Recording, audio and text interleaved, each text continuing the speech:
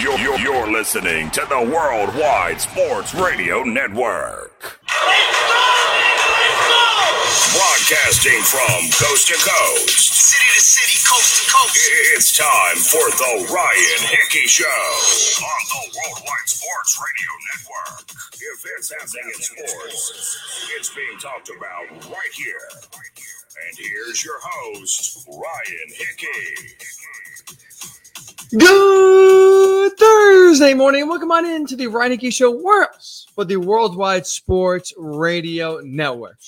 I appreciate you making us a part of your Thursday morning as always. And as a reminder, we are coming to you live from the Big Italy Pizzeria Studios. Now, whether it's great pizza, hot heroes, and phenomenal dinners, make sure you check out BigItalyPizza.com to find a location near you. A very busy show. So why waste any time? Let's jump right in. All right. So yesterday, the NFL has decided to appeal Deshaun Watson's 6-game suspension. And now either Roger Goodell or someone he appoints is going to hand down the NFL's punishment for Deshaun Watson. With the NFL appealing, with the NFL basically not agreeing with Sue Robinson's decision, I think there's only one thing for Deshaun Watson. There's only one thing for the Cleveland Browns to do. Settle with the NFL. Come up with a number of games that both sides can agree to and try to prevent what I think is going to be inevitable of Deshaun Watson missing the 2022 season. Settling is the quickest way for Watson to get back on the field. And if you're the Browns, it's really the only way to salvage the 2022 season. Because I don't think it's pretty, we don't have to go too far on a limb here to say, with the NFL appealing the 6-game suspension and making whatever ruling they want to make, it seems like it's going to be a suspension of at least a year. You have plenty of reports, including Jeff Darlington of ESPN, who is putting out there yesterday the NFL is seeking what their initial punishment was, which is an indefinite suspension of at least a year, a significant fine, and Deshaun Watson would have to apply for reinstatement after the 2022 season. So this suspension could last, in theory, even longer than just 2022 if the NFL is not happy with the progress Deshaun Watson is making, or maybe he's not following the steps the NFL wanted him to follow in terms of getting back into the league. That is what Deshaun Watson right now is facing. He is facing an indefinite suspension of at least a year and a significant fine as well. So that's why if you are the Browns, if you're Deshaun Watson, you can claim your innocence. You could say you've done nothing wrong. You got to settle. When it comes to strictly football decisions and doing what is best for your playing career and doing what is best for the Cleveland Browns in order for them to have success in 2022, the best route is settling. Because the option now for the NFLPA and Deshaun Watson is this. Deshaun Watson could allow Roger Goodell or whoever he appoints to make this decision, they could allow them to make said decision. Let's just say it's a year. Okay, boom, the NFL announces year-long suspension for Deshaun Watson. Well, there is one card up the sleeve for Deshaun Watson and the NFL Players Association they could use, and that is taking the NFL to court. They could sue, they could send this decision to federal court, and they could have the courts decide if the NFL is allowed to implement a full season suspension. Here's the problem with that, though, if you are Deshaun Watson. The NFL, or the courts, I should say, are not judging whether the NFL and the 17-game, or let's say 17-game suspension is fair or not. All the courts are really trying to do is say, was the process followed correctly? And in the collective bargaining agreement, the latest one in 2020, both the Players Association and the NFL agreed they'll have an independent arbiter decide initially the punishment, a.k.a. Sue L. Robinson, which she did 6 games. The NFL has the right to appeal, and if they do, their punishment is binding and final. The NFLPA agreed that Roger Goodell or his appointee, if the NFL decides to appeal a decision, their punishment will be basically the last straw, the final verdict. So that is what the courts are determining and are looking at. It's not a judge and a jury sitting there and saying, does Deshaun Watson deserve 17 games or not? That's not what they're deliberating. They are deliberating. The NFL follow the right process in order to get to the suspension. And that answer is going to be yes, because it's written out and agreed upon and signed that the NFL has the right to make the final ruling. So if you were Deshaun Watson, you're the NFL Players Association, and you're the Browns, going to court's not going to do you too much good. So that's why if you allow the NFL to make this appeal, if you allow the NFL to make this decision on Deshaun Watson's punishment, he's cooked for 2022, and so are the Browns. The Browns are not winning, going to the playoffs without Deshaun Watson. They're not. I like their roster a lot. It's very talented. But the issue is it's too deep of an AFC. And whether it's Jacoby Brissett, whether it's Jimmy G, personally, I don't think either are good enough to get Cleveland to the playoffs and truly be a viable Super Bowl contender in 2022. So when you look at trying to salvage right now this season, still trying to not have it blow up in your face if you're the Browns and at least try to be competitive in some way, settling is the only option. Settling is the only way to save the 2022 season if you're Deshaun Watson, and more importantly, if you're the Cleveland Browns. Now, look, when we talk about settlement, what could that look like, right? There's reports out there that before the NFL and the NFLPA went to Judge Sue L. Robinson, right, before their cases were heard in front of her, the NFL did have a compromise on the table of a 12-game suspension. That was the settlement the NFL was willing to go to.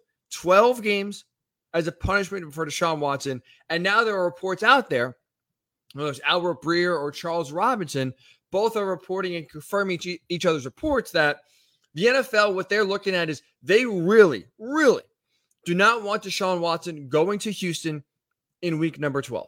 Week 12 is the Texans game against the Browns in Houston, and the NFL really does not want Deshaun Watson playing there for obvious reasons. So that's why the 12-game settlement was thrown out there by the NFL, and that's how the NFL got to 12 games. It's not just picked out of a hat. Let's see, 12 games. Okay. They really kind of circled that Texans game and said, that's not one we are comfortable with, and we really, if we could avoid it, do not want Deshaun Watson going back to Houston again, whether it's clearly all the damage he has done there allegedly, or just the way, him and the Texans had a major falling out in the last year and a half. It's obvious and clear the NFL does not think Deshaun Watson going to Houston is the right move for game number 12, and I would agree with the NFL. So if you're Deshaun Watson, you're the Cleveland Browns, you got to think if the 12-game settlement option was on the table before the decision came down, I would still think that 12-game suspension is on the table now, or that 12-game settlement is on the table right now as you get set to hear the appeal from the NFL, and I think I would take it. From the Browns on Deshaun Watson, I would settle right now and sprint to a 12-game suspension, because then at least you still have some of the season left to salvage. I get it's only 5 games, but here's what I would do if I was Cleveland. I rush to settle. I try to get 12 games, and then as soon as the 12 games is agreed upon, I'm calling the 49ers saying, what do you want for Jimmy G? 5th-round pick, 6th-round pick, I need Jimmy G. Jimmy G is a clear and obvious upgrade over Jacoby Brissett. And for 12 games, Jimmy G can keep the ship afloat. He can keep this season alive for when Deshaun Watson comes back. You hope if you're a Browns fan, he can kind of save the day, get to the playoffs, and then go from there. When you look at the first 12 opponents specifically for the Browns, 7 are winnable. We looked at the first 6 games, right, when the initial 6-game suspension came down, and you have the Panthers, which you should win. You have the Jets, the Falcons, the Patriots, the Steelers. You have the Texans later on in the year. You have, games against the Dolphins and the Ravens. You have winnable games here on your schedule, especially with how deep your roster is.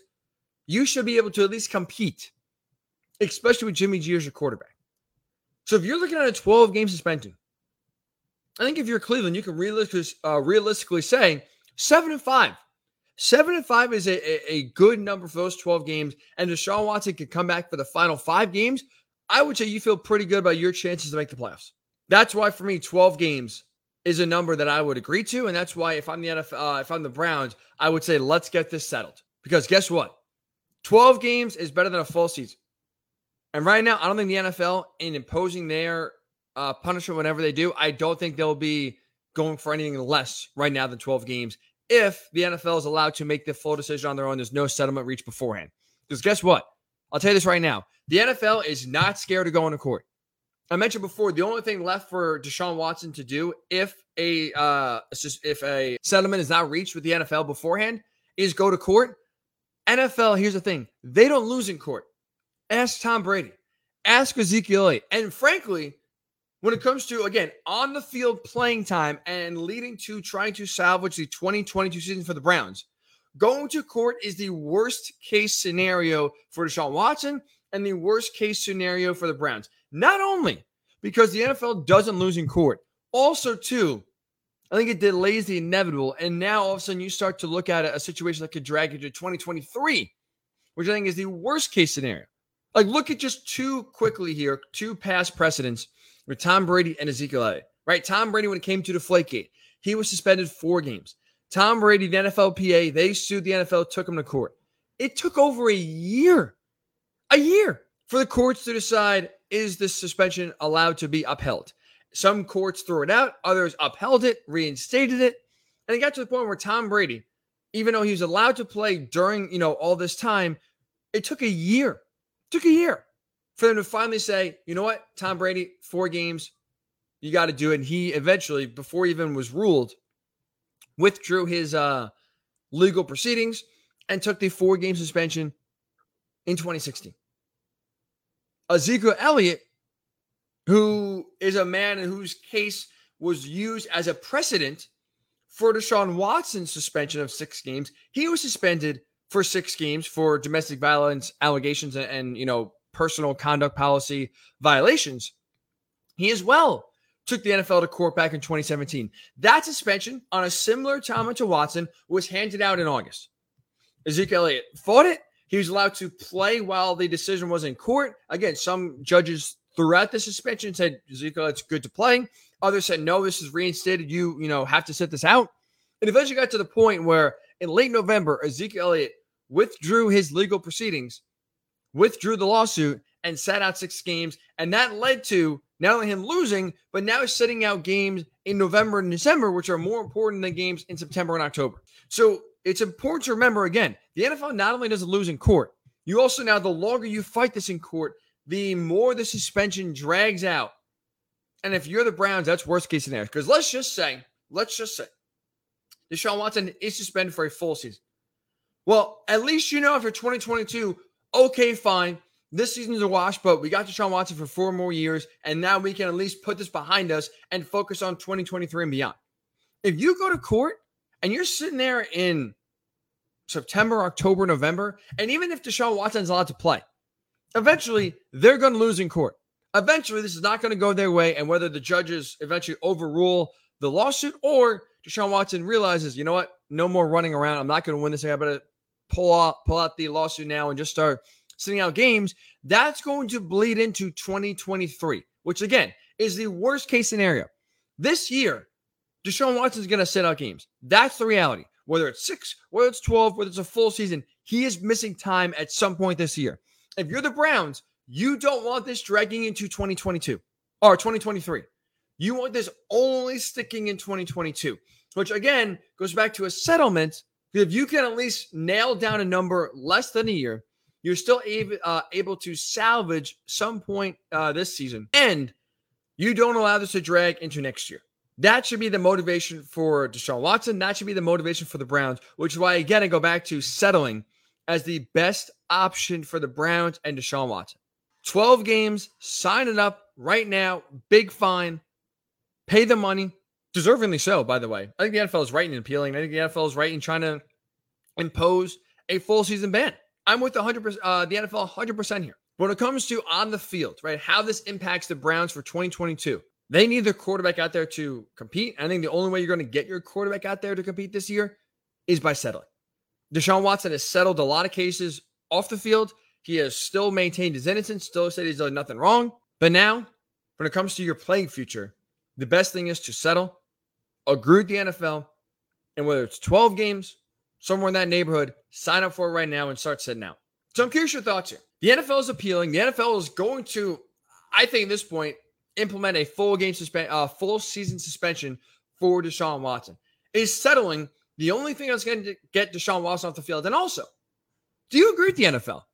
Is Deshaun Watson worth being suspended for a full season. Plenty of ways to get involved in the show. Worldwide Sports Radio Network on Facebook is our Facebook page where you can find the live link of the show. Click right there, and you can write on the comment section on Facebook. We are on Twitter at Ryan Hickey Show. That's where you can either tweet me, or if you go to that handle at Ryan Hickey Show, the live stream of the show is being broadcast right there. We can look at my ugly face on video. Also, speaking of video, on YouTube, also at Worldwide Sports Radio Network. So get your thoughts on Deshaun Watson and his future.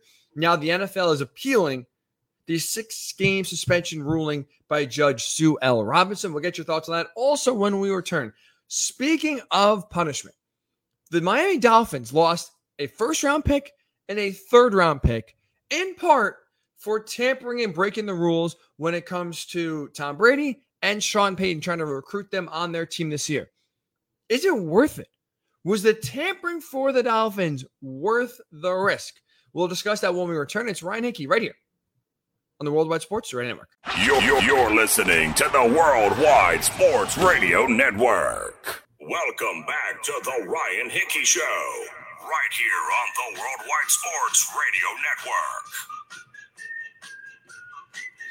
And welcome back into the Ryan Hickey Show right here on the Worldwide Sports Radio Network. So a lot of punishment being doled out by the NFL this week, including the Miami Dolphins losing a first and a third round pick, in part for tanking allegations, but also in part for tampering with Tom Brady, not once but twice in 2019 and this past offseason, but also as well tampering with Sean Payton while he was under contract with the Saints. But here's the thing. Losing 2 draft picks, including a first round pick, it's worth it for the Dolphins. And look at the risk reward, right? The reward for what Miami did in skirting the rules and trying to attract and flirt with Tom Brady to get Sean Payton to Miami. The reward of getting both the best quarterback in the NFL, currently right now in Tom Brady, and one of the best offensive minds and overall one of the best head coaches in the game, and Sean Payton, getting them to your team is worth the risk of what the punishment will be, which is what we saw of a first and a third round pick, the Dolphins losing. Because guess what? If they were able, I know they didn't, if they though were able to land Brady and land Sean Payton in Miami, the Dolphins next year, or this upcoming year, I guess, would be Super Bowl contenders. Even in the loaded AFC, the Broncos and the Bills and the Chiefs and the Chargers and the Bengals all loading up. The Dolphins with Sean Payton and Tom Brady would be Super Bowl contenders this upcoming year if they were able to land those 2 gentlemen. And that's why the risk is worth the reward. Because anytime, in my opinion, you can take turn a team into a Super Bowl contender overnight, that's worth the risk of getting caught and not getting the guy anyway. It's worth losing a first round pick. I would have done it again if I was the Dolphins. Maybe execute a little bit better. Maybe make the pitch for Tom Brady or to Tom Brady and Sean Payton a little bit more enticing. But I think the Dolphins did the right thing. You go for broke. You try to get the best of the best on your team. If you got to skirt some rules, so be it. They're laughing to the bank if they were able to get those 2 guys on their roster and losing a first round pick. That's no problem. You're still a Super Bowl contender. The risk was worth the reward. And this is a big risk too, because you look at it, they swung and missed. And now they could truly hurt their franchise moving forward. Because as we know, going into this year, it is a make or break season for Tua Tagovailoa. Hot take there, right? If he struggles, the Dolphins are going to ship him out of town. If he plays well, they'll keep around it and maybe finally, allow him to be the franchise quarterback they thought he was going to be and actually believe in him for the first time in 3 years. But this is basically Tua's Miami Dolphins career on the line this season. And now losing that pick is detrimental because having 2 first-round picks like the Dolphins used to have in next year's draft, their own and the one from the 49ers back in the Trey Lance deal, that would have helped them move on up to get a quarterback if they so desire to draft one next year if Tua stinks. Now, if they decide to move on from Tua, they have 1 or 2 options. trade for a quarterback or draft a quarterback. Either way, having 2 first-round picks would have been a huge boost, would have been a huge way for the Dolphins to land the quarterback they want next year if it's not Tua.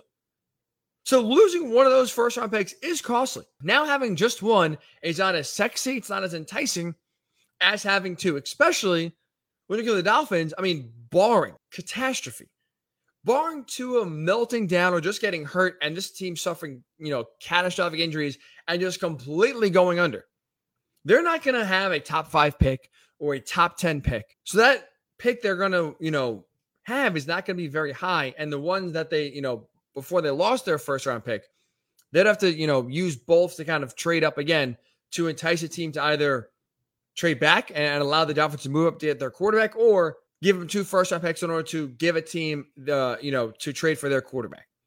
So having 2 first round picks was huge for the Dolphins next season in order to acquire the quarterback they want if it's not going to be Tua. And losing one is costly. But for a quarterback of Brady's status, it's worth the move. Like, honestly, Tom Brady last year led the NFL in every statistical category. Passing yards, passing touchdowns, completions, attempts.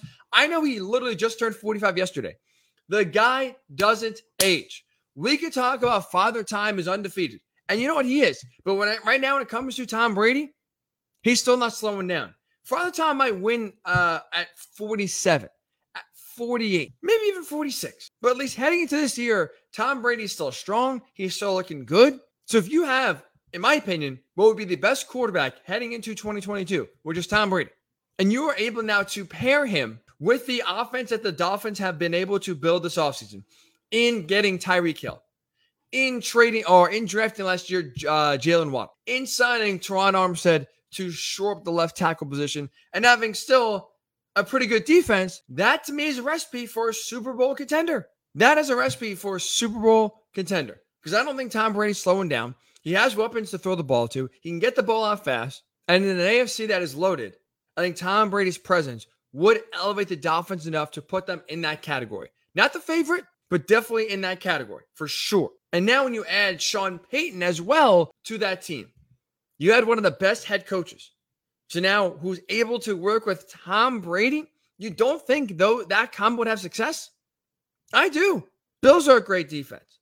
Broncos are a great defense. Chargers are loading up on defense. The Ravens, the Steelers. The AFC is tough. But I'll tell you this right now. I'm not betting against a head coach quarterback combo of Sean Payton and Tom Brady. That's the best head coach quarterback duo you could have in the NFL. I think it's better than Andy Reid, Patrick Mahomes. I think it's better than Aaron Rodgers, Matt LaFleur. Tom Brady and Sean Payton almost were Miami Dolphins. You almost became overnight Super Bowl contenders. You almost became one of the best teams in the NFL in the blink of an eye. The tampering is worth it. And look what Sean Payton did last year. Sean Payton went 9-8 last year with the Saints team that was quarterbacked by 4 quarterbacks. Jameis Winston, Trevor Siemian, Taysom Hill, Ian Book. Those are the 4 quarterbacks that Sean Payton is working with. Again, Jameis Winston, Trevor Siemian, Taysom Hill, and Ian Book. Jameis is the only quarterback that would probably be on another team's roster. Forget starting. Would just be on another team's practice squad. And somehow Sean Payton was able to spin those 4 quarterbacks into 9 wins. So yeah, you go to Miami, even though roster-wise, I still think it's a step below a lot of the other teams in the AFC. You bring Sean Payton over and now pair him with Tom Brady. They're having success. So I give the Dolphins a lot of credit. They went for broke. They saw an opportunity where they could compete immediately, and I respect it. They tried in 2019 to get Tom Brady over there. They swung and missed. Now the roster is better. The team overall is better in 2021. I love the Dolphins saying, hey, Tom, come on over. Here's our plan. We're going to pair you with Sean Payton. We're going for it. I love that because, again, if you are successful, if you make that plan come to fruition, we are talking about the Dolphins right now in a totally different way than we're talking about them this year. Now, with Mike McDaniel, Tua Tagovailoa, there's a lot of unknown. There's obviously a lot of eyeballs and pressure on Tua. But for the Dolphins, it's what? Playoffs, right? That would be considered, I think, a successful season. Make the playoffs, and okay, Tua will be back, and that's like a good year. I don't think right now the Dolphins are a playoff team. That's no disrespect to them. That's just how tough the AFC is. They had Tom Brady and Sean Payton, totally different story. So you had a chance to drastically change the ceiling of your team with one or two moves. I love it. I would have done it. And that's why for me, even though that losing a first-round pick is costly, and especially it's going to be costly if Tua struggles to play well and you need to find a new quarterback next year. That's where it's really going to come back to bite you. But the risk is worth the reward. The reward would have been landing Tom Brady and Sean Payton and becoming Super Bowl contenders like that. The risk, two picks, including a first rounder. Even though the Dolphins hurt their ability to get a quarterback next year, even though the Dolphins really could set their team back in a way by not having as much ammo as possible to acquire the best quarterback they possibly can next year, the risk is still worth the reward. I would do it 10 times out of 10 if I was the Dolphins. I respect their aggressiveness. I respect their creativity and saying, go for it. Screw the rules. This is our chance. Sometimes you got to cut corners in order to succeed. Hell, look at the Patriots. They have cut corners. Bill has skirted the rules. Brady has skirted the rules. Guess what? It helped lead to 6 Super Bowls and 9 Super Bowl appearances. They don't regret it. You don't regret anything when you win. So that's why I love the Dolphins did. I don't think they should regret and be upset about their process this offseason. You swung and missed, but you tried. You swung big. And if you connected, it's a grand slam.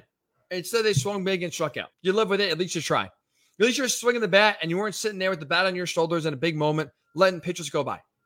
They were aggressive. They were the hunters, and they came up short. But I don't think there's any regret from the Dolphins and what they did in order to truly change the trajectory of their team. So I'm curious your thoughts here.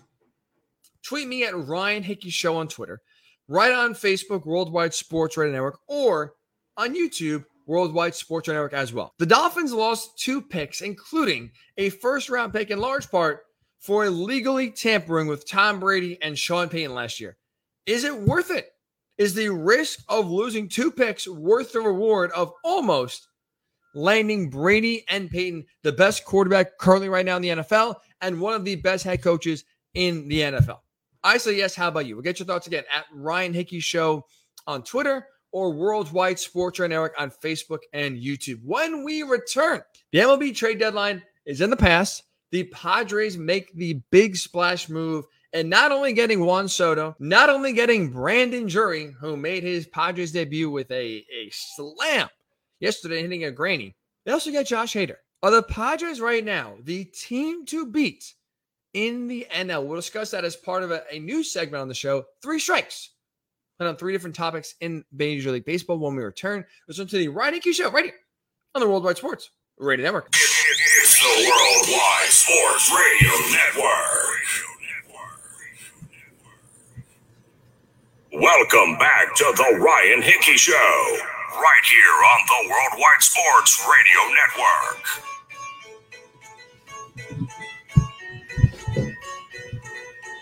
And welcome back into the Ryan Hickey Show. Where else? The Worldwide Sports Radio Networks. All right, so MLB trade deadline is in the books as it wrapped up on August 2nd. As we know, some big moves that were made. So where does baseball stand now moving forward? Really no other moves left to make. How do we assess the landscape of baseball moving forward as we kind of head to the home stretch here of the season? Let's do a little brand new segment here, 3 Strikes. I will make 3 different points coming off of the trade deadline as we again head to August and September baseball. Here's strike number 1. After the trade deadline, to me, the Padres are now the team to beat in the National League. I get they're 11.5 games behind the Dodgers for the NL West crown. But I think right now the Padres, after their acquisitions at the deadline, have the perfect balance of power, speed, defense, pitching that a World Series team needs. And this is all under the assumption that Fernando Tatis Jr. is able to come back healthy and be productive. Right? He's missed the entire year so far with a wrist injury, and it's reported, he is going to start a minor league rehab stint starting as soon as this weekend. So even if he needs a few weeks, he should be back by, let's say, September for the home stretch of the Padres. So now you have a 2-3-4 in your lineup next month, potentially in San Diego, of Juan Soto, Fernando Tatis Jr., Manny Machado. Fine, there's no better lineup. There's no better 2-3-4 in baseball than Soto, Tatis, Machado. You have power. You have ability to make contact, put the ball in play, hit, from gap to gap. They don't strike out a ton. Machado's been tremendous this season and really having the best year of so far his short Padres career. But you also have length in the lineup. You have Jake Cronenworth, who's a really solid player. You have Jurickson Profar up at top of the lineup, providing some power, getting on base. This is a deep lineup. It's not just top heavy with 2, 3, 4. 7, 8 batters deep, truly, that are going to give you a hard time. And they also have a great pitching staff, which is equally, if not even more important, come playoff time. Joe Musgrove's been tremendous so far this season. Hugh Darvish has been a great number 2 as well. It's a great 1-2 punch they have in San Diego. Their bullpen is very solid as well. And now, not only having a solid bullpen before, but now going out and acquiring Josh Hader from the Brewers, one of the best closers in the game right now. That's tremendous. That is a deep and loaded team. So I know the Dodgers all year have been out in front. The Dodgers have been the best team in baseball all season long. And they have one of the best pitching staffs you can have in the game, the Dodgers do. But I like right now what the Padres, the blend of talent, pitching, bullpen depth. I really like what San Diego's put together. And you have, again, that 2, 3, 4 of Soto, Tatis Jr., Machado. I favor the Padres over the Dodgers. So you're not going to have home field advantage in the playoffs. You are going to have to go through a gauntlet of a playoff run where right now, this is the brand new format. Most likely the Padres will be playing the Braves or the Mets, whoever kind of wins the NL East. We'll get to that here in a second. But the NL East team that finishes in second place is probably going to be the team who the Padres do face in that opening series of the playoffs. That's going to be tough. I think the Padres right now, to me, are the team that's most balanced, most well-rounded. And I really like a lot of the youth compared with, blended with the playoff experience that they have. I'm going, for me, after this trade deadline, with the additions of Josh Hader and the additions of Juan Soto, and you have Fernando Tatis come back, assuming he comes back healthy in about a month or so, 3 weeks. For me, the Padres, team to beat in the National League going forward. All right, strike number 2. We got to stop calling the Yankees World Series contenders. They're not anymore. Biggest reason why is pitching. Baseball is the only sport left of the 4 major sports where still good defense beats good offense. And when you look at having good defense, when you look at that in the lens of pitching, that's what the Yankees don't have. The Yankees can't rely on their starters. Their bullpen is getting thinner and thinner. And that, to me, is going to be one of the biggest Achilles heels for the Yankees. And that's why I don't think, when you look at this team come playoff time, they're going to be a true World Series contender. And let's go for what is. Gerrit Cole stinks. If you still consider him an ace, he is by far the worst ace in baseball. By far. Getting lit up yet again yesterday, 6 runs in the first inning to the Mariners. That's a guy you cannot truly rely on now, if you're the Yankees, to go out there, give you 7 innings, 1-run ball in a playoff game. If you use your game 1 starter and you want to get the series off on the right note, he's not the guy you want out there. He's not consistent enough. He's not dominant enough. And frankly, ever since the entire sticky stuff fiasco has gone down, where he was accused and didn't even hide it really either, back when it was, I would say legal, but let's just say it wasn't policed, with the spider attack and all the sticky stuff, he is not the same pitcher anymore. A lot of his dominance, a lot of his elevated spin rate was because of his grip on the baseball that was helped by now illegal substances. He has not been the same pitcher and not nearly anywhere near consistent for what a guy you're paying $324 million to be your ace. So now you tried out Gerrit Cole in game 1, God bless. You got Frankie Montas as a number 2 starter. He had some tough luck in Oakland. See how he pitches in Yankee Stadium. But outside of that, too, you have Nestor Cortez, who got off to a hot start, made the All-Star team. But now you look, as the season lengthens, he has already pitched 106 innings this year. Which I shouldn't say right, because that's not exactly a ton. But he's pitched 106 innings this season. That's already a career high. He has never pitched this deep and this long in a season before. And that's concerning because now you have seen a drop-off in his stuff the last few weeks. And come playoff time, is he going to have any gas left in the tank? I don't think so. Again, if you already have a career high innings now, in early August, it's August 4th. Are we going to say 2 months now is going to be fresher and better like it was earlier in the season? I don't think so. Not how it works.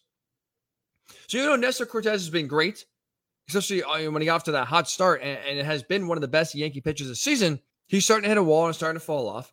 Luis Severino, who Yankee fans are hoping, is going to make a comeback, hoping to be better as he's on the IL right now. This is a guy that coming into this season, coming into 2021 or 2022. See, I already forgot the year. I'm sorry. But this is a guy who coming into 2022 has pitched just 18 innings combined since 2018. So we talk about Nestor Cortez not having the stamina and being fatigued. You have Luis Severino, who now Yankee fans are relying on more than ever to go out there and pitch well in the playoffs. You're relying on a guy who has pitched just 18 innings since 2018 coming to this year. That's concerning. That's an issue. So when you look at pitching, the Yankees' rotation is now a true Achilles heel. It is a major, major, major concern come playoff time because as we know, the pitching is truly a game changer when it comes to winning and losing. Good pitching still beats good hitting. And when you look at the Astros, the Mariners who have good bats, the Blue Jays, you need pitchers that can miss barrels, swing and miss. Right now, the Yankees don't have a lot of those guys and don't have a lot of them consistently. Michael King going down the bullpen out for the year is a killer. You have Clay Holmes. You really have no one else you could truly feel great about going forward in the bullpen either. So it's not like this is a rotation that's sketchy, but you have a lockdown bullpen. That's going to hurt. The lack of big-time arms is going to hurt the Yankees big time, especially when you look at a team that's owned them in recent time in the Astros. The Yankees, to me, don't have a chance against the Astros. Another reason why can't even call them World Series contenders. Sure, the Yankees have over 70 wins. Best record in the AL. Congrats.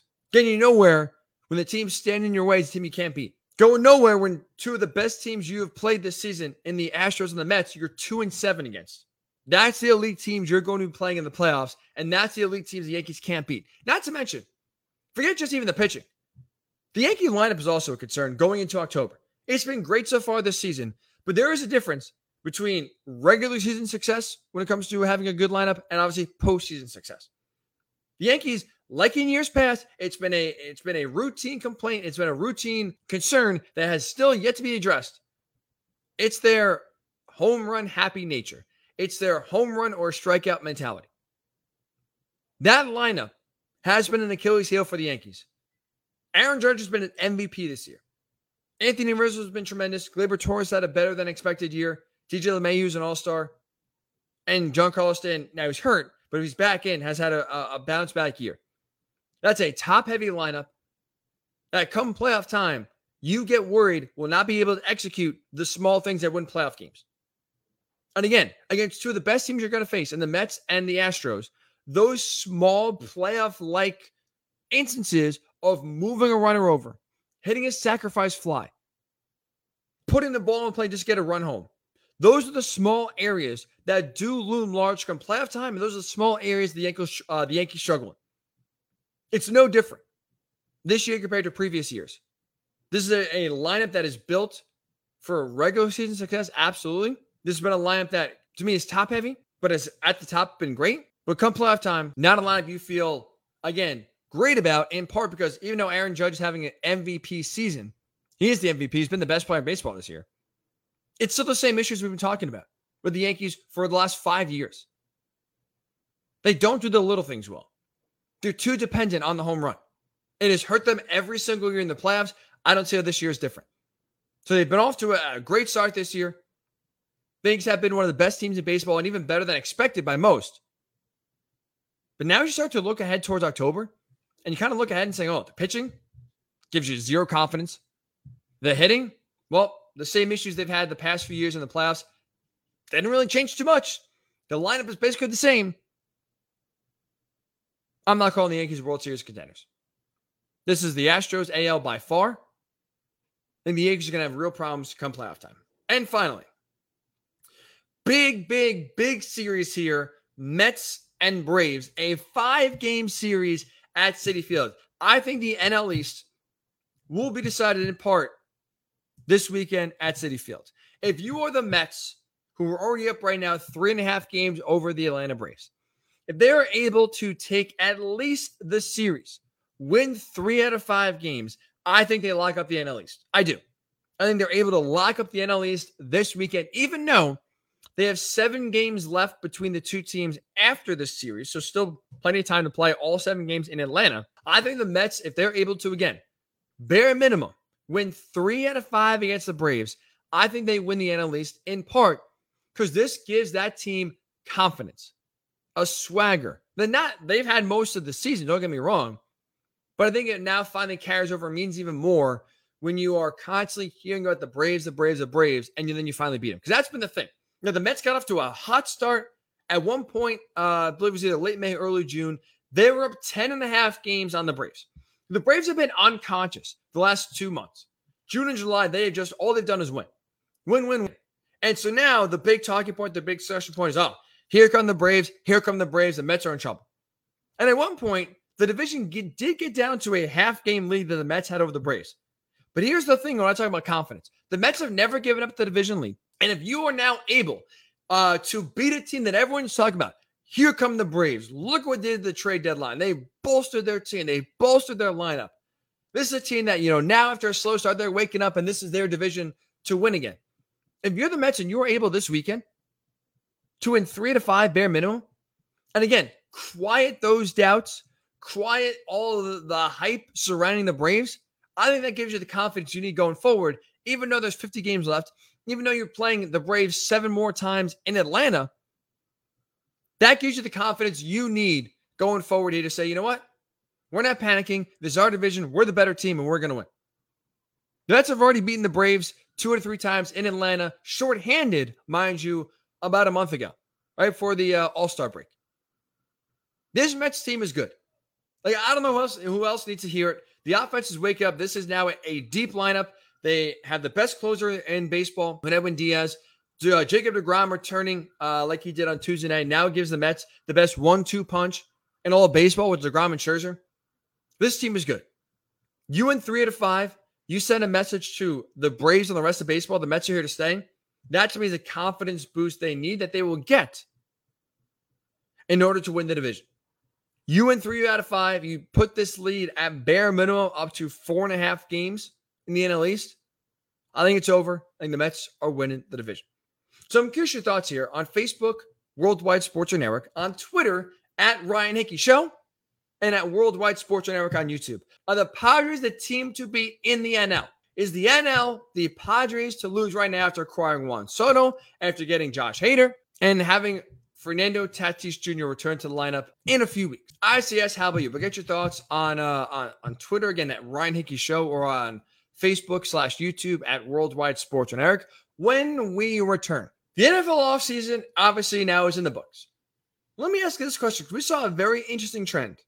What is the more important position when it comes to winning games in the NFL? Is it on offense, wide receiver, or offensive line? We'll discuss that when we return. You'll listen to Ryan Hickey right here on the Worldwide Sports Radio Network. It's the Worldwide Sports Radio Network. Welcome back to the Ryan Hickey Show, right here on the Worldwide Sports Radio Network.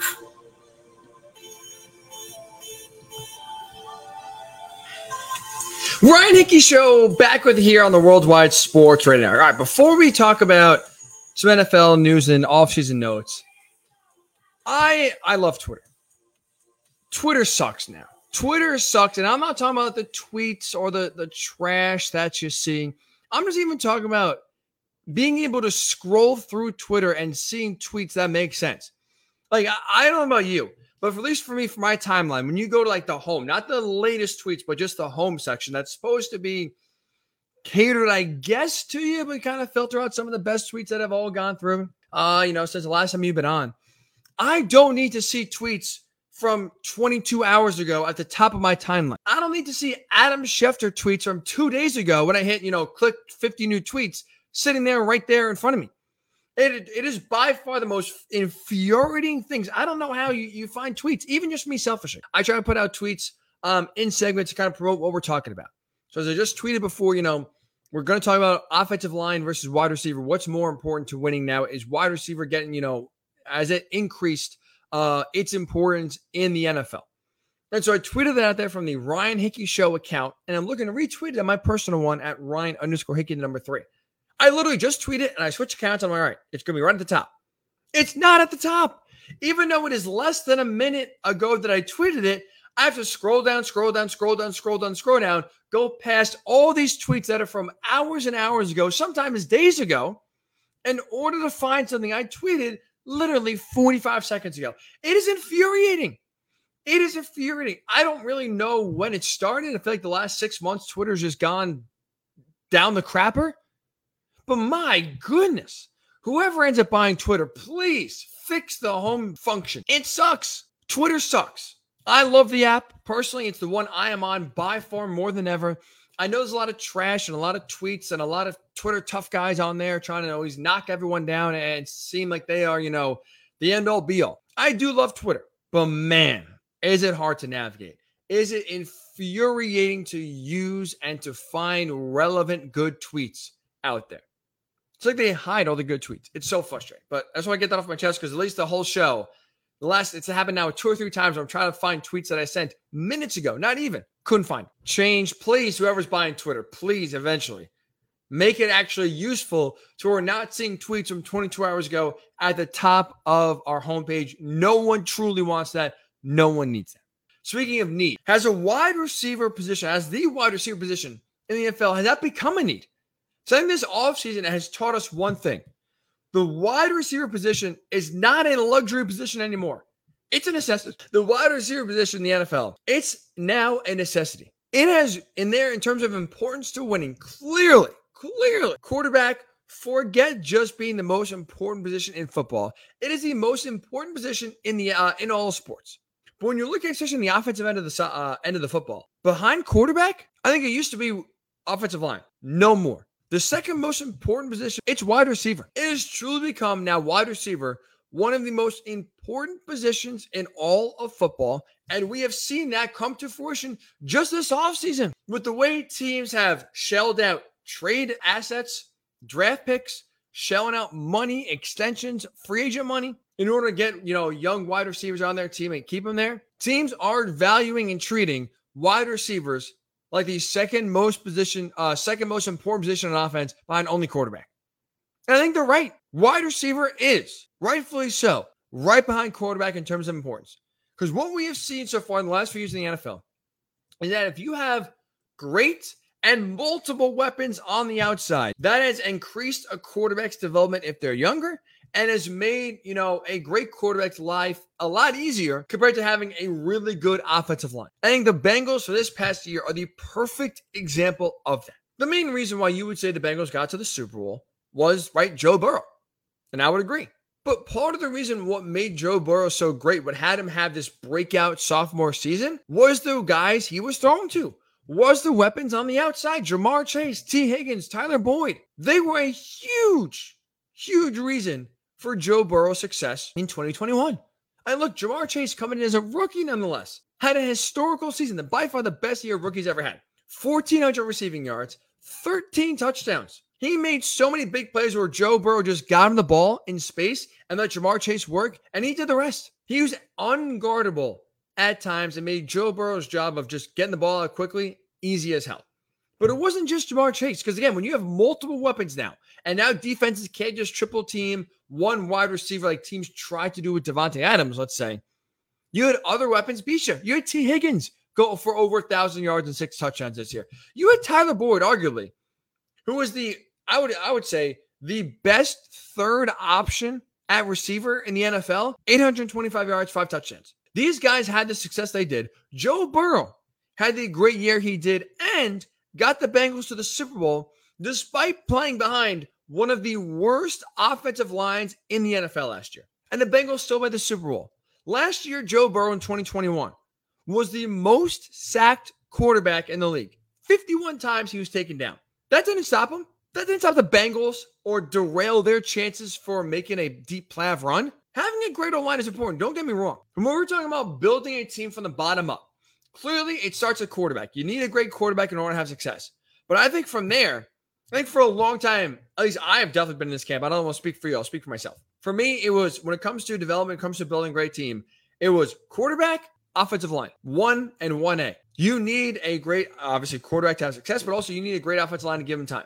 And especially for a young quarterback, if they're rookie, second, third year, if you want to actually give them a chance to succeed, they need time. But now I have to change my stance. It's not the case anymore. And just year number 2 for Joe Burrow, he had the worst offensive line, or one of the worst offensive lines in the sport. But because the weapons outside were so talented, because he had Jamar Chase and T. Higgins and Tyler Boyd, along with Joe Mixon and CJ Uzomah, those weapons made Joe Burrow's life easier to the point where they made the Super Bowl last year. Not having the time wasn't a big detriment because Burrow got the ball off fast and, again, got the ball out in space to his playmakers. They did the rest. Even when you look at what the Bengals did to Joe Burrow in his rookie year, where he was sacked over 3 times a game on average in the 10 games he started in 2020. He tore his ACL because he got the crap beat out of him in his first year because the offensive line couldn't block you and me. They're softer than Charmin toilet paper. Joe Burrow, even himself said, forget offensive line help. I don't need a lot of time. All I need is a playmaker on the outside. And that's when he was advocating when there was a debate between Penei Sewell and Jamar Chase. I'll be honest, I was team Penei Sewell. I thought the Bengals should have drafted Penei Sewell. Instead, they listened to Joe Burrow. They got Jamar Chase. But even Joe Burrow himself, coming off of a torn ACL and getting the crap beat out of him in year number 1, was sitting there telling you, look, I've been through it. It's been bad. Get me another receiver. I'll be fine. I'll make the bad offensive line work if you get me another playmaker on the outside to make it work. And he held his promise. It worked. But it's not even just the Bengals, right? Because you can make arguments for one team having success, but not have it be the rule going forward, or have that just one team having success be an anomaly or an exception to the rule. But it's not just the Bengals where you have seen great, receivers come in and change a quarterback's trajectory and improve them more than an offensive line could. Look at Buffalo. Josh Allen right now, heading into 2022, is one of the best quarterbacks in the NFL without a doubt.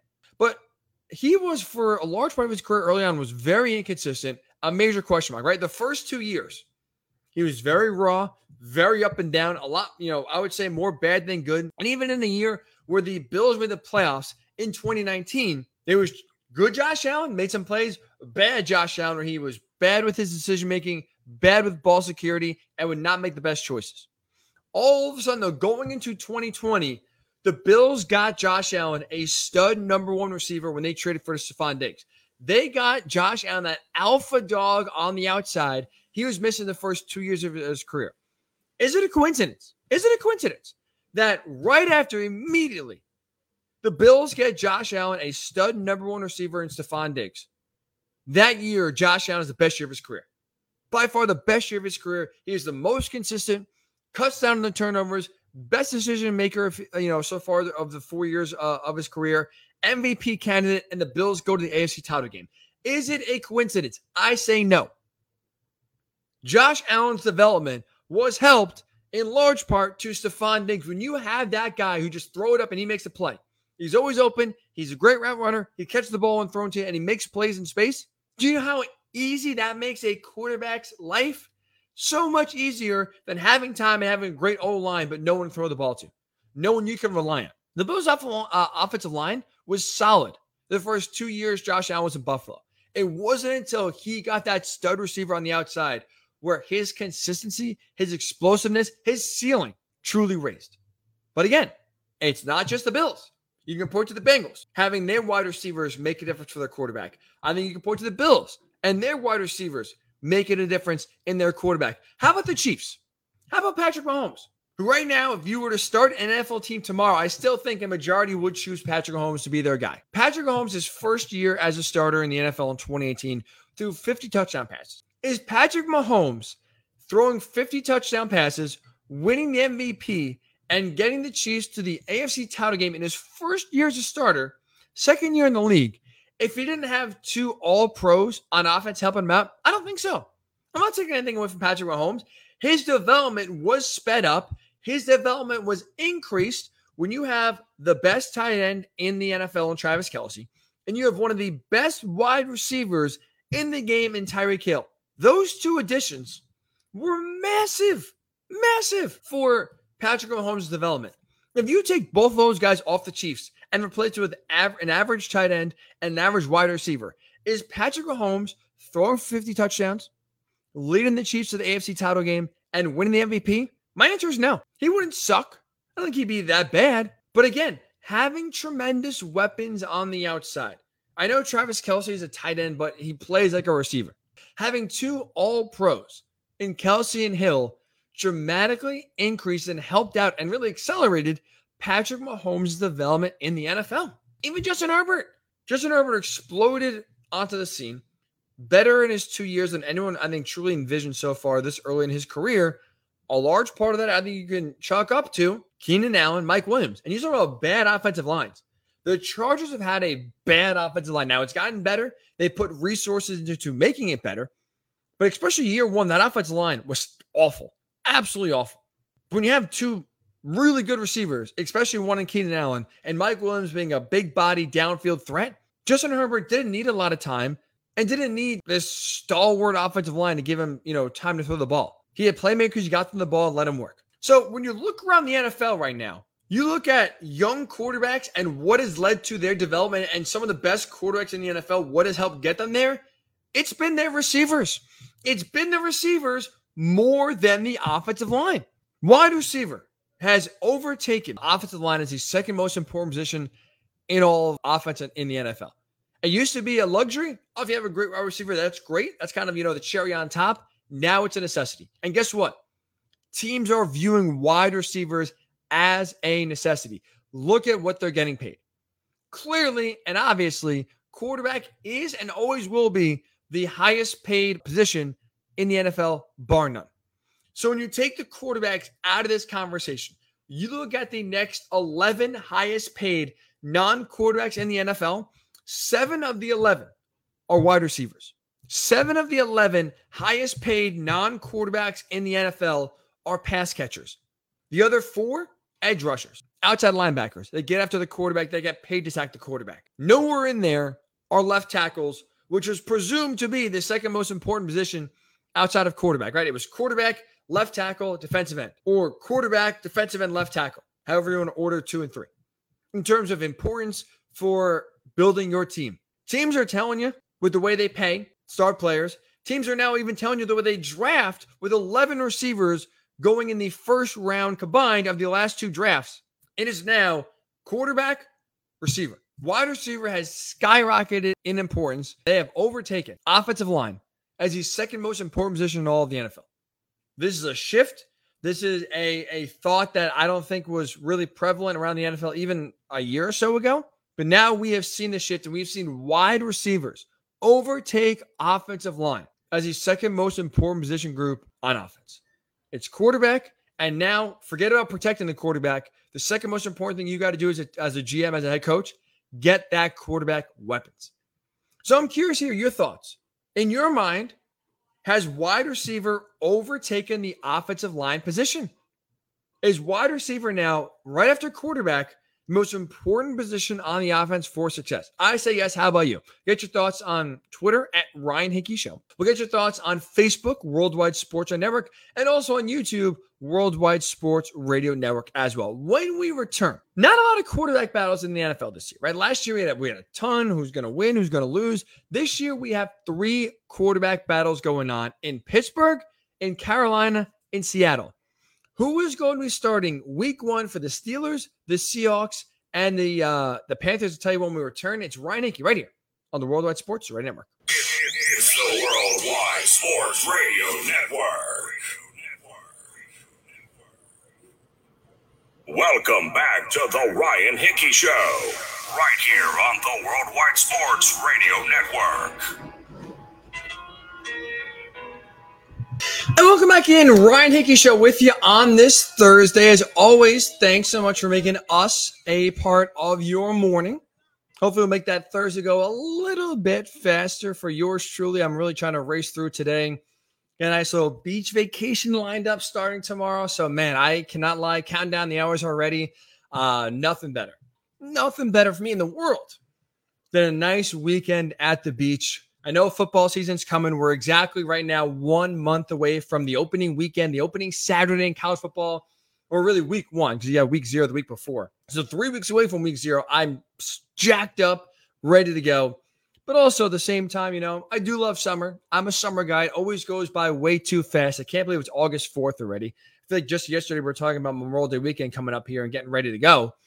And now, it's the countdown or the winding down is already on. I don't know yourself. Hopefully still you have some time to enjoy the summer. No need to rush it through. And hopefully you got a nice weekend lined up as well. All right.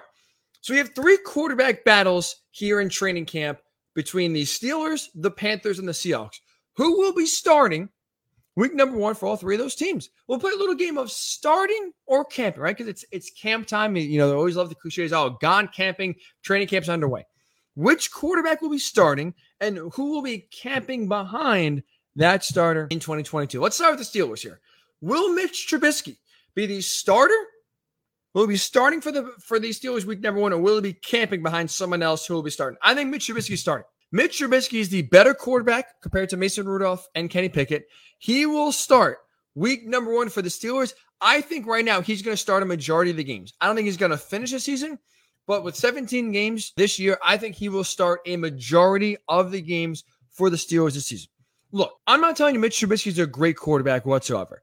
I think that he is better than the national perception and sometimes better than he gets credit for. Now, I would say a lot of his struggles so far in his 4 years in Chicago were on him, but also on Matt Nagy, on bad play calling, on bad play design, on bad offensive line. Like, the Bears are a mess. The Bears this year are aiming to be and on track to be the worst team in football, one of the worst teams in football. The cupboard is very bare. And Matt Nagy, as a head coach, is very headstrong, does not scheme or design plays to fit his team. He does what he wants and expects everyone to adjust to him. That's not how the NFL works. That's not how successful coaches operate. So I'm excited, I'll be honest, to see what Mitch Trubisky can do in Pittsburgh. I don't think the Steelers are going to be a very good team. I think their insane run of finishing 500 or better since I believe it was 2002, or 2003, is coming to an end. Don't think they're going to finish above 500 this year. I don't think they're going to be a playoff team this year. But in part, I think Mitch Trubisky still is the best option, the best player for the Steelers. And we know the Steelers do run a meritocracy, that they've had a long history of success. Part of that is playing the best guys. I think they will do that this year, even though they took Kenny Pickett in the first round. I don't think that means he's guaranteed the starting job, and I don't think he'll start week 1. Because that's the thing about Kenny Pickett. There's 2 things there. Number 1, I am not on the Kenny Pickett hype train. I was never in on him when he's coming out of the draft. If the Colts, they did need a quarterback. Now they eventually, traded for Matt Ryan, but if they didn't, let's say sign a quarterback and they're going to go in the draft, I did not want Kenny Pickett. Because for me, I've seen Kenny Pickett. He has been a player that's been at Pitt 5 years. I get concerned when a player has one breakout year out of 5 years. Like the other 4 years he's a starter at Pitt, he was pedestrian to average at best. That's not a great ratio I feel great about when you are a starter for 5 years in college, using the COVID year as a benefit for him to play one more year, and having just 1 year be a breakout year. I think part of that was his age, being just so much older, being 24 years old, so much older than some of the players he's going against, 18, 19-year-olds. I am concerned about his hand size and needing 2 gloves to throw the football. And I'm also concerned about how this draft class was perceived. Just because you're a first-round quarterback doesn't mean you're a first-round talent. As you know, quarterbacks are bumped up the board because of the importance of the position. I think it is telling. I don't think it's groupthink. I think it's telling that in a desperate NFL that most teams need some sort of quarterback, and it's always easy to get the fan base riled up about a young quarterback. I think it's telling that Kenny Pickett went 20th overall, and then no other team for 2.5 rounds after that took a quarterback till Desmond Ridder went in the 3rd round. That's concerning because plenty of teams needed a quarterback. You look at the value of getting a quarterback in the 2nd or 3rd round, you could have done so. And a lot of teams said, no, thanks. We're good. We're going to pass. So taking Kenny Pickett in the 1st round and having him be this most pro-ready quarterback of any quarterback in the class, to me, is still not saying a lot. It doesn't mean he's actually ready to start, because even if you're the most pro-ready quarterback in a group of bad quarterbacks, what does that really say? If you're the best of the worst, how good truly are you? So I'm still very, very skeptical about Kenny Pickett having success in the NFL. I don't think he should be given the job in Pittsburgh. And if he can't beat up Mitch Trubisky, you don't play Kenny Pickett. If he can't beat up Mason Rudolph, you don't play Kenny Pickett. Right now, he's 3rd string in training camp. I know it's early. There's still a month to go before the season. Not a great sign. If Mason Rudolph is outplaying you, what does that say about so far how good you are? So I think when you add it all up, Mitch Trubisky is going to be the week 1 starter for the Steelers. He is going to start a majority of the games in Pittsburgh this year. Steelers fans, get ready. It's going to be a rough year no matter who's quarterback. I don't care if it's Pickett or Mason Rudolph or Mitch Trubisky. This team is not a playoff team. They're going to finish under 500. And when the best quarterback you have to run out there, the most talented quarterback is Mitch Trubisky, that is concerning. But Mitch Trubisky will be the quarterback starting week 1 for the Steelers. How about Sam Darnold, the incumbent starter in Carolina? Will he be starting week 1 or camping? For me, he's camping. This is Baker Mayfield's job. He is going to beat Sam Darnold out. I know they've been splitting reps. You know, Sam Darnold takes first-team reps one day, then Baker Mayfield takes first-team reps the next day. I know even though the scheme has changed, right? Ben McAdoo is a brand new offensive coordinator, but even though Sam Darnold has been, with the Panthers for now going on year number 2 and has had the playbook in his hands longer than Baker Mayfield has, I think Baker Mayfield's going to close that gap quickly here, and he'll be the week 1 starter for Carolina. And if he can't, like if Baker Mayfield, if you listen to the show, you know me. I'm a Baker fan. I'm a Baker believer. I think he got the short end of the stick or a raw deal in Cleveland. I think he's a lot better than what he showed last year. I think the injury to his shoulder was a big reason why he struggled in 2021. But I will say this. If he can't beat out Sam Darnold, if Sam Darnold, who was awful last year, who was brutal with the Jets, if Baker Mayfield can't beat out Sam Darnold, Baker's career is over. That's not hyperbole. That's, not overstating it. Baker Mayfield's career is over if he cannot beat out Sam Darnold to win the starting job. Sam Darnold stinks. We have seen enough. We've seen 4 years of Sam Darnold. He stinks. I tried to give him the benefit of the doubt with the Jets because I thought the Jets were just a total dumpster fire and screwed him over. And now you go to Carolina in a better situation with a, more organizational, less chaos, I should say, a better overall team, and you still revert back to the same mistakes. You're still doing the stupid decisions, not reading defenses, making horrendous throws. That's on you. If Baker Mayfield can't overcome and beat out a guy in Sam Darnold, you're beating out no one, man. Your career is done. So I think Baker Mayfield's absolutely good enough to win this job. I think he will win this job. And that's a guy I think this year Baker Mayfield's going to show you he is more 2020 Baker. The guy who led the Browns to the playoffs for the first time in almost 20 years. The guy who won the Browns a playoff game for the first time in 26 years and played his best football down the stretch of 2020 where the final 8 games of the season, including the playoffs, he had 15 touchdowns and 2 picks. That's a guy I think you are going to see more of in Carolina this year than the 2021 Baker that was making bad throws, throwing interceptions, having no zip on the ball, poor accuracy, and leading to losses in a very disappointing season for the Browns. We will see more 2020 Baker, more playoff Baker with the Carolina Panthers than 2021. I think the Panthers are a playoff team. I do. With Baker Mayfield on the team now, I think they're going to get the 7th and final wild card spot in the NFC. And for the Seahawks, let me ask you this question. Who will be starting week 1 for the Seahawks? Will Geno Smith, we'll use him as the question. Will Geno Smith be starting or will he be camping behind Drew Lock? Here's my answer.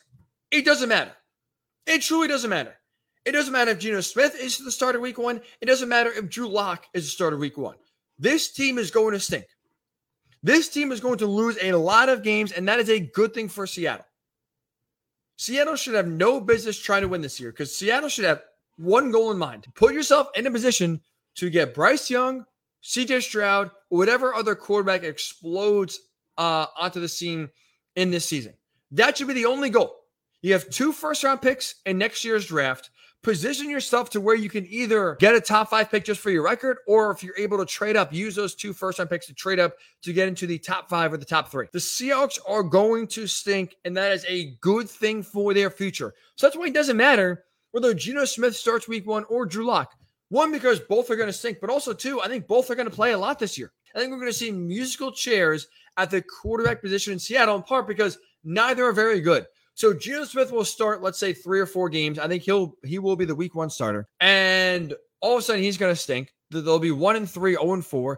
Then it's going to be Drew Lock time, coming off the bench again, trying to save the day. He'll be able to do it. Then it's going to go back to Geno Smith and back to Drew Lock. Snip, snap, snip, snap, snip, snap. If you're an Office fan, you get that reference. But it doesn't matter who's going to play or who's going to start week 1, because neither are very good. Both of them are going to play this year, and both are going to play badly and lead to a ton of losses in Seattle. Losing is going to be a good thing for Seattle this season. They need a reset. They need a quarterback they can truly rely on now going forward to turn this team around. Running the ball and playing good defense the way Pete Carroll wants to win games is not the formula for success in 2022. And I think he's going to learn that the hard way when you have bad quarterback play. Because in theory, Pete Carroll's idea of winning shouldn't be impacted, or the Seahawks record, I should say, shouldn't be impacted by Russell Wilson leaving. Because again, Pete Carroll didn't trust Russell Wilson. He didn't want him doing too much. He viewed Russell Wilson as a quarterback that was just like, please don't lose us the game. We have a good enough defense. We have a good enough running game. Rush, just don't lose us the game by throwing picks. That is not logical. That is not realistic. He neutered, Pete Carroll did, Russell Wilson and his abilities. So now, in theory, if Pete Carroll truly wants to see his style of play work, there should be no drop-off. Whether it's Geno Smith or it's Drew Lock, the Seattle Seahawks, in Pete Carroll's mind and his expectations, should win. You want to run the ball, play good defense. Go for it, buddy. The quarterback play should have nothing to do with your record. Pete Carroll's going to learn the hard way this year. Running the ball, playing good defense, while relying on a bad defense and no running game, is not going to get you far. You're going to need a quarterback, which is why I think the Seahawks losing is actually be a good thing for them this year. So, to me, it doesn't matter who's going to start week 1 for Seattle. I'm going to go Geno Smith be their opening day starter. I think Baker Mayfield will be starting week 1 for the Panthers, and this is a playoff team. I think Mitch Trubisky will be the starter week 1 for Pittsburgh, and he will start a majority of the games for the Steelers in 2022. So I'm curious your thoughts here. Who will be the Steelers week 1 quarterback? Who will be the Panthers week 1 quarterback? Who will be the Seattle Seahawks week 1 starter? We'll get your thoughts on Twitter at Ryan Hickey Show, on Facebook, Worldwide Sports Network, or on YouTube, Worldwide Sports Radio Network. When we return, the NFL made it official yesterday. They are appealing the 6-game suspension for Deshaun Watson. What's next for the Browns? What's next for Watson? Should they try to come to a settlement before Roger Goodell comes to a ruling on what the suspension will be? We'll discuss that when we return. It's Ryan Hickey right here on the Worldwide Sports Radio Network. It's the Worldwide Sports Radio Network. Welcome back to the Ryan Hickey Show, right here on the Worldwide Sports Radio Network. Oh, we're pumping it up here on a Thursday morning. Welcome on in. Ryan Hickey Show with you right here, taking to the top of the hour. All right. So the NFL is appealing Deshaun Watson's 6-game suspension made by Judge Sue L. Robinson. And now they will hand down their own punishment as Roger Goodell or his appointee sees fit. There's one thing, when we talk about playing time, right, when it comes to how does it impact the Browns and Deshaun Watson for the 2022 season specifically, there's only one choice the Browns and Deshaun Watson have to do: settle. They have to settle. You cannot allow Roger Goodell to make a decision and impose his punishment, because you can kiss the 2022 season goodbye then if you're the Browns and if you're Deshaun Watson and your season is cooked. Because we all anticipate the NFL has not been shy about wanting to lay the hammer down on Deshaun Watson, and rightfully so. I think the NFL is in the right here.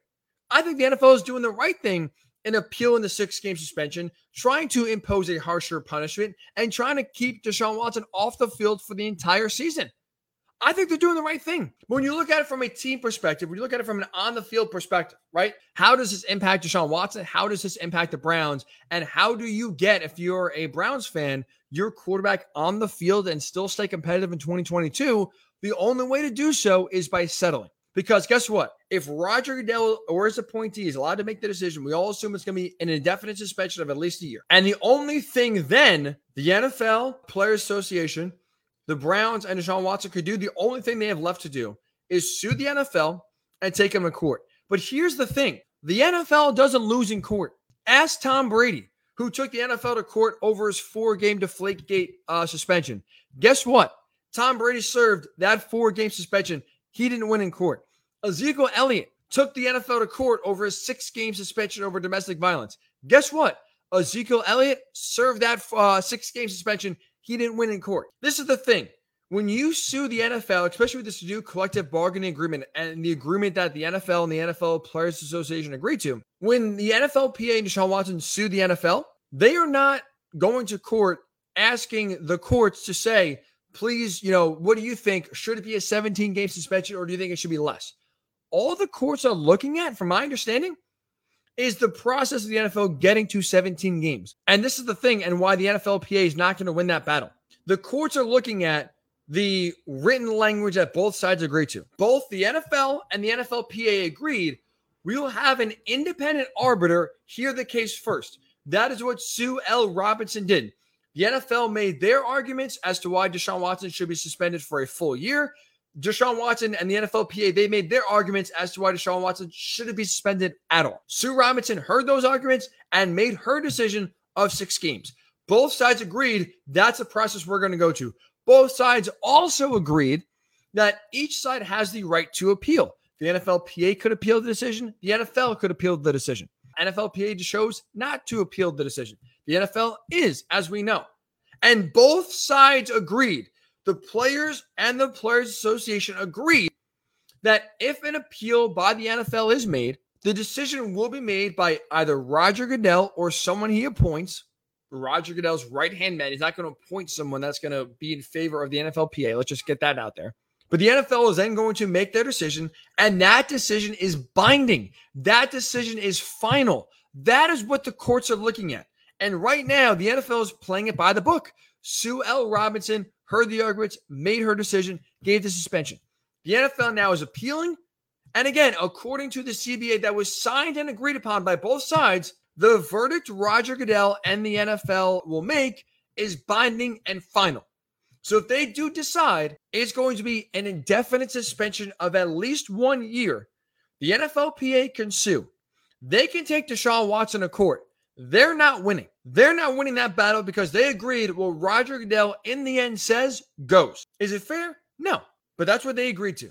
You sign the document, it's in writing, and the NFL followed that letter of the law to a T, and that's what the courts are going to say. So by going to court, if the NFLPA and Deshaun Watson sue the NFL, if the NFL decides to increase the suspension and go to a year, all you're doing is hurting yourself because now if you sue the NFL, you most likely for Deshaun Watson will be allowed to play early on. So you'll play week 1, you'll play week 2. This is not going to be decided in court in a day or so. This is going to drag out months. Tom Brady's court case against the NFL dragged out for a year. Ezekiel Elliott started in August and ended in November. This is going to take a while. But the thing is, every week that passes, every game Deshaun Watson plays in 2022, he is going to miss in 2023. The suspension by the NFL, whatever they impose, I don't think is going to be overturned by the court. I don't think it's going to be lessened in any which way. So if Deshaun Watson and the NFLPA want to sue the NFL, they're only hurting themselves because now it's just lengthening the time into 2023 that Deshaun Watson's suspension goes into. And that's the worst case scenario for the Browns. If you're the Browns, you clearly want Deshaun Watson on the field this year. But I think more than that, you don't want this lingering into 2023. Whatever suspension it is, 6 games, 12 games, a full year. I think if you're the Browns, you want to just deal with it and eat it in this season in 2022, put it all behind you, and then 2023, go into that season knowing Deshaun Watson is going to play. You don't want a full season suspension coming down from the NFL, which I think is inevitable. Deshaun Watson and the NFLPA suing the NFL, having this go to court, having this take 2 or 3 months, having the suspension be upheld, and then have Deshaun Watson start serving that suspension, and I don't know, let's say middle October, early November, and have that carry over into next year. That is the worst case scenario for the Browns, which is why settling is the only way. Before Roger Goodell or his appointee make this decision on a punishment, settle. There's a 12-game settlement on the table before Sue L. Robinson heard the case. I would guess that 12-game settlement is still an option for Deshaun Watson right now. I would take it. I would sprint to take it if I'm Deshaun Watson and the Browns. sit out 12 games, still have a chance to play at some point in 2022 and salvage the end of the season. Trade for Jimmy G to tread water up until Deshaun Watson can return. But most importantly, don't let this drag out into 2023. That should be the main motivation for the Browns and Deshaun Watson when it comes to getting on the field as fast as possible. Settle. That's your only hope. If you're Deshaun Watson right now and you're the Browns when it comes to trying to get him back on the field and being competitive again quickly. So that'll do it for this edition of the Ryan Hickey Show. As always, appreciate you making us a part of your Thursday. Have a tremendous weekend. We will be back a week from today. You can check me out in between now and then on CBS Sports Radio. Should be hosting a few shows next week. I'll keep you updated that on Twitter. So make sure you're following at Ryan Hickey Show or my personal Ryan_Hickey and the number 3. Have a great weekend as always. Stay safe, stay sane, and we'll talk to you next Thursday right here on the Worldwide Sports Radio Network. You're listening to the Worldwide Sports Radio Network.